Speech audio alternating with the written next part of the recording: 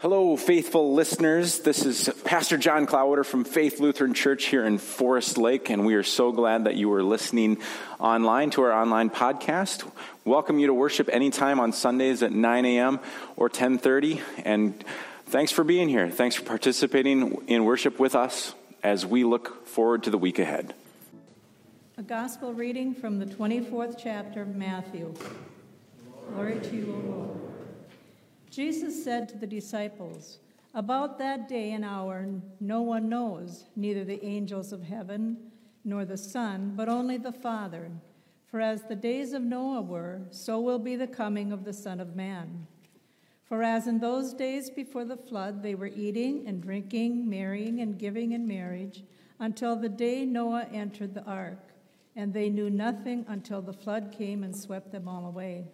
So too will be the coming of the Son of Man. Then two will be in the field, one will be taken and one will be left. Two women will be grinding meal together, one will be taken and one will be left.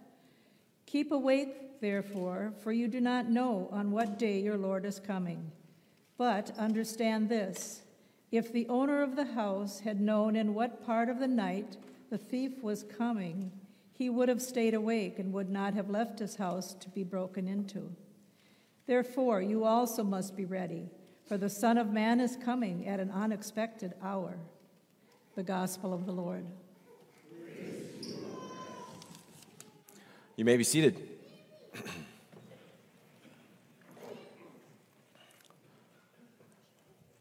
Grace and peace to you, my siblings in Christ.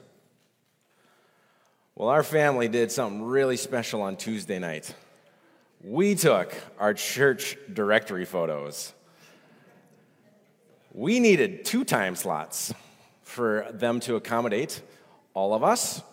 And sure enough, we got there, and I think we needed every minute, just to make sure that everybody was properly posed and everyone was smiling, and all of us had our faces lined up at the exact moment that he took the picture, to make sure that we got at least one decent shot.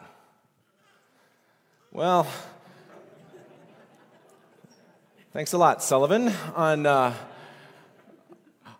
almost every single picture, Sullivan either had his mouth open or a goofy look. Every family's got one, right? We have a Sullivan. He was the sheep in our video today, if you are trying to make a connection. But despite the shenanigans of Sullivan, we did finally, I think, get one picture that was usable for the directory. And so it'll be fun to see how that turns out when those directories do get published in the near future. Did Sullivan actually give us a nice smile? I'm just as curious as you are. It's nice to have one of the things on our family to-do list done as Christmas approaches. This next month, these next 28 days will be busy. The season of waiting, for me, often feels like a blink of an eye, and then it's over.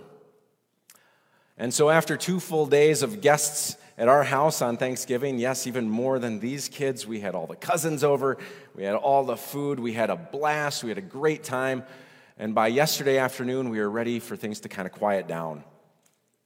And then we faced an unexpected little surprise.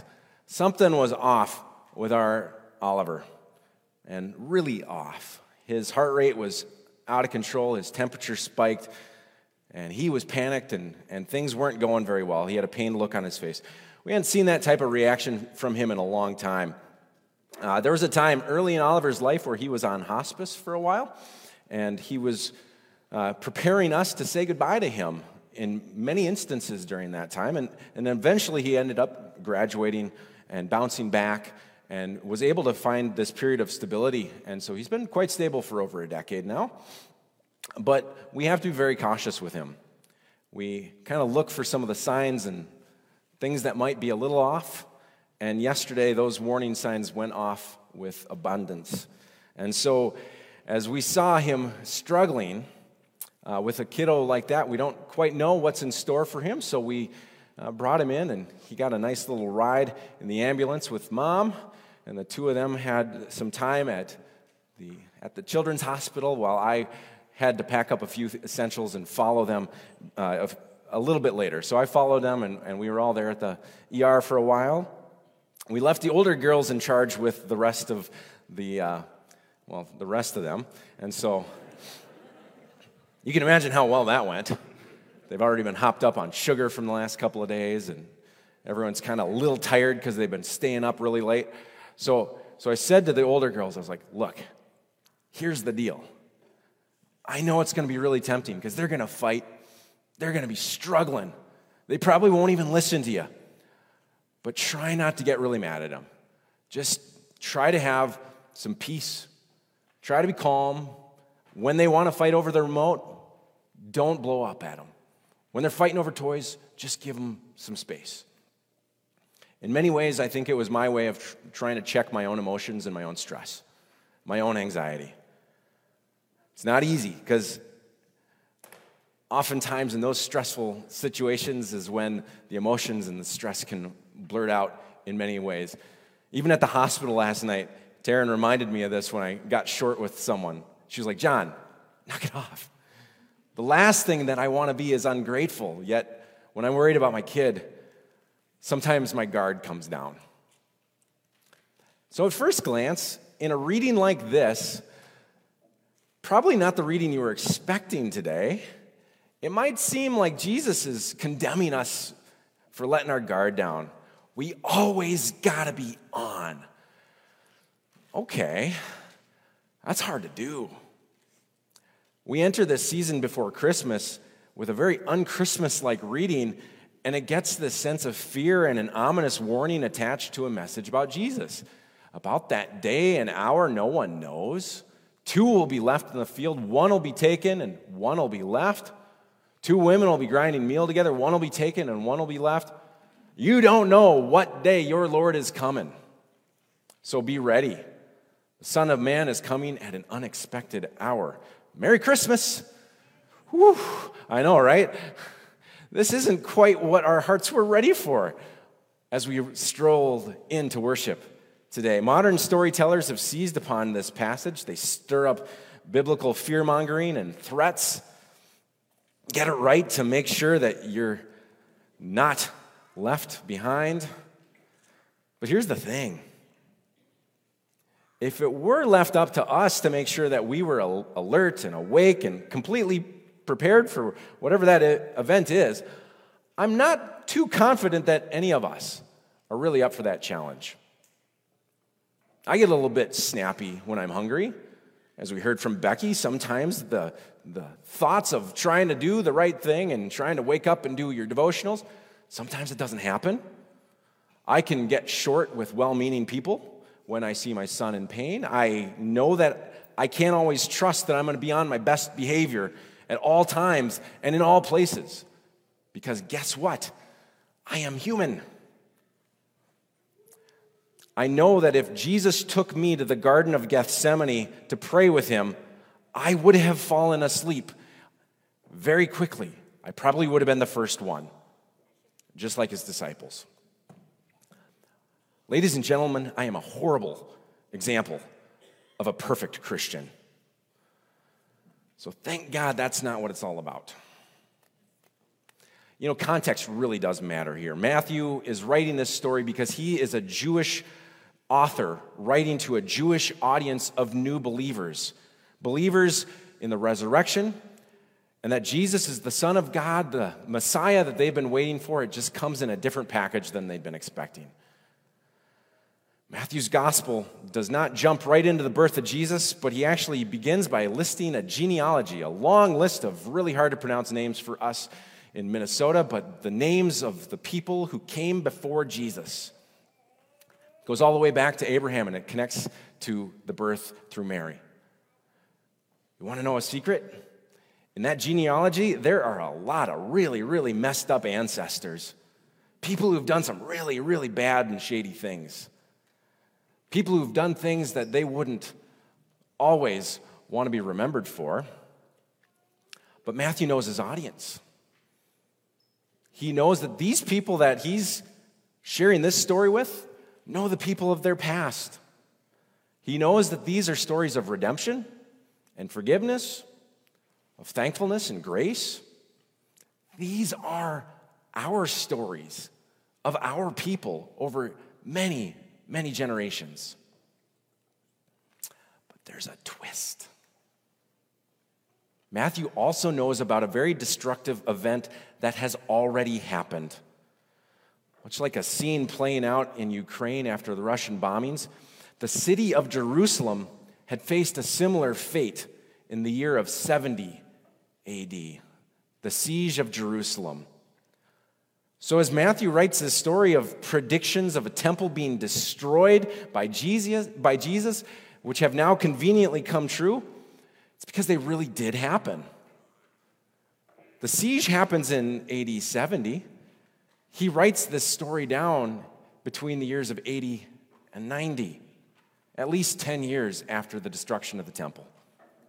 Do you want to know how Matthew is so accurate at describing what the end times look like? He lived it. And he lived. He lived to tell about it. He lived to tell us about how a Savior was born from humble beginnings and how this Savior would be the fulfillment of what was promised. The destruction of the temple wasn't enough to destroy the faith of second-generation Christians. They didn't all survive, but enough did. That story carried forward all the way to this day. We don't have to be scared. We don't have to bear the weight of the entire future of the church on our shoulders. We also don't have to spend time pulling out this Matthew text to scare people into believing in Jesus. If that was your first exposure to Jesus, I don't know if that's the story that I would want to lead with. Scare tactic evangelism isn't the kind of way that I want to know about a loving God. I think the best in us is seen when we face the fears and challenges of faith, and when of our faith, and when we resist those urges to give up and quit. I had coffee with a good friend, Pastor Jenny. She's a dreamer. She's someone who's leading this initiative to help get another shelter in Washington County. And we're asking you, if you haven't signed a letter of advocacy for it, to grab one of those at the welcome desk. Pastor Jenny and I talked about some of the things in our world that are causing fear and division, whether that's the war in Ukraine or evil across the world. We talked about division and anger within our own culture, about human rights violations, threats to equality, income disparity, and the brokenness of systems trying to help our neighbors. And so Pastor Jenny told me about what her mindset was. She said, joy can be an act of resistance. Joy can be a way to conquer fear and resist those forces that want us to back down and just accept our fate. She shared with me how that shift in thinking was healing for her. Joy isn't happiness. It's not this Pollyanna look at the world. Joy for Pastor Jenny is the first response that she gave. A smile, a positive comment, maybe a dose of grace when those forces of fear are looking to knock us down and squelch our spirits. It gave me a sense of hope as I talked to her. I was excited to think about how that message of joy could truly change the way we look at our relationships with each other, with our stuff, with our money, even with our bodies.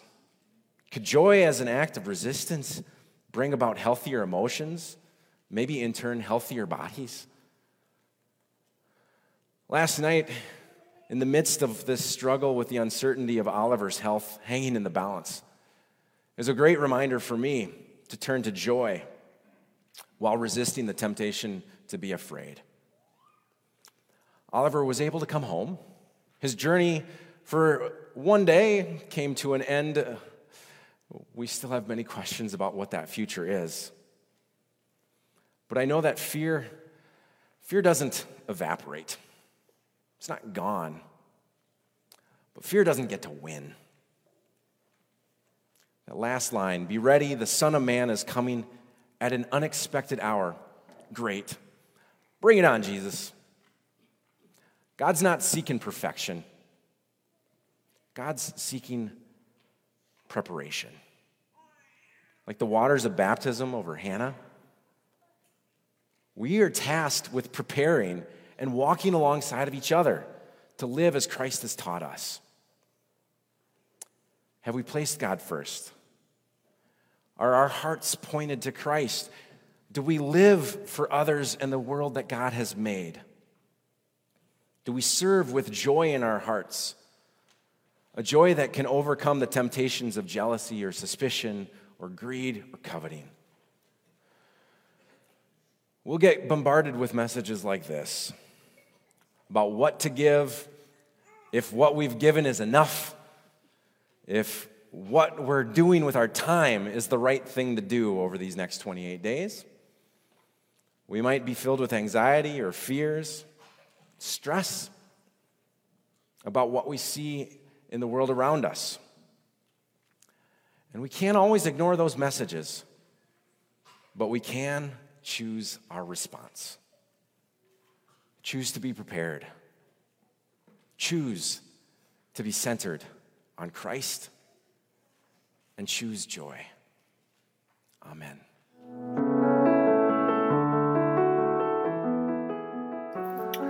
We hope these words will strengthen you as you live out your daily life.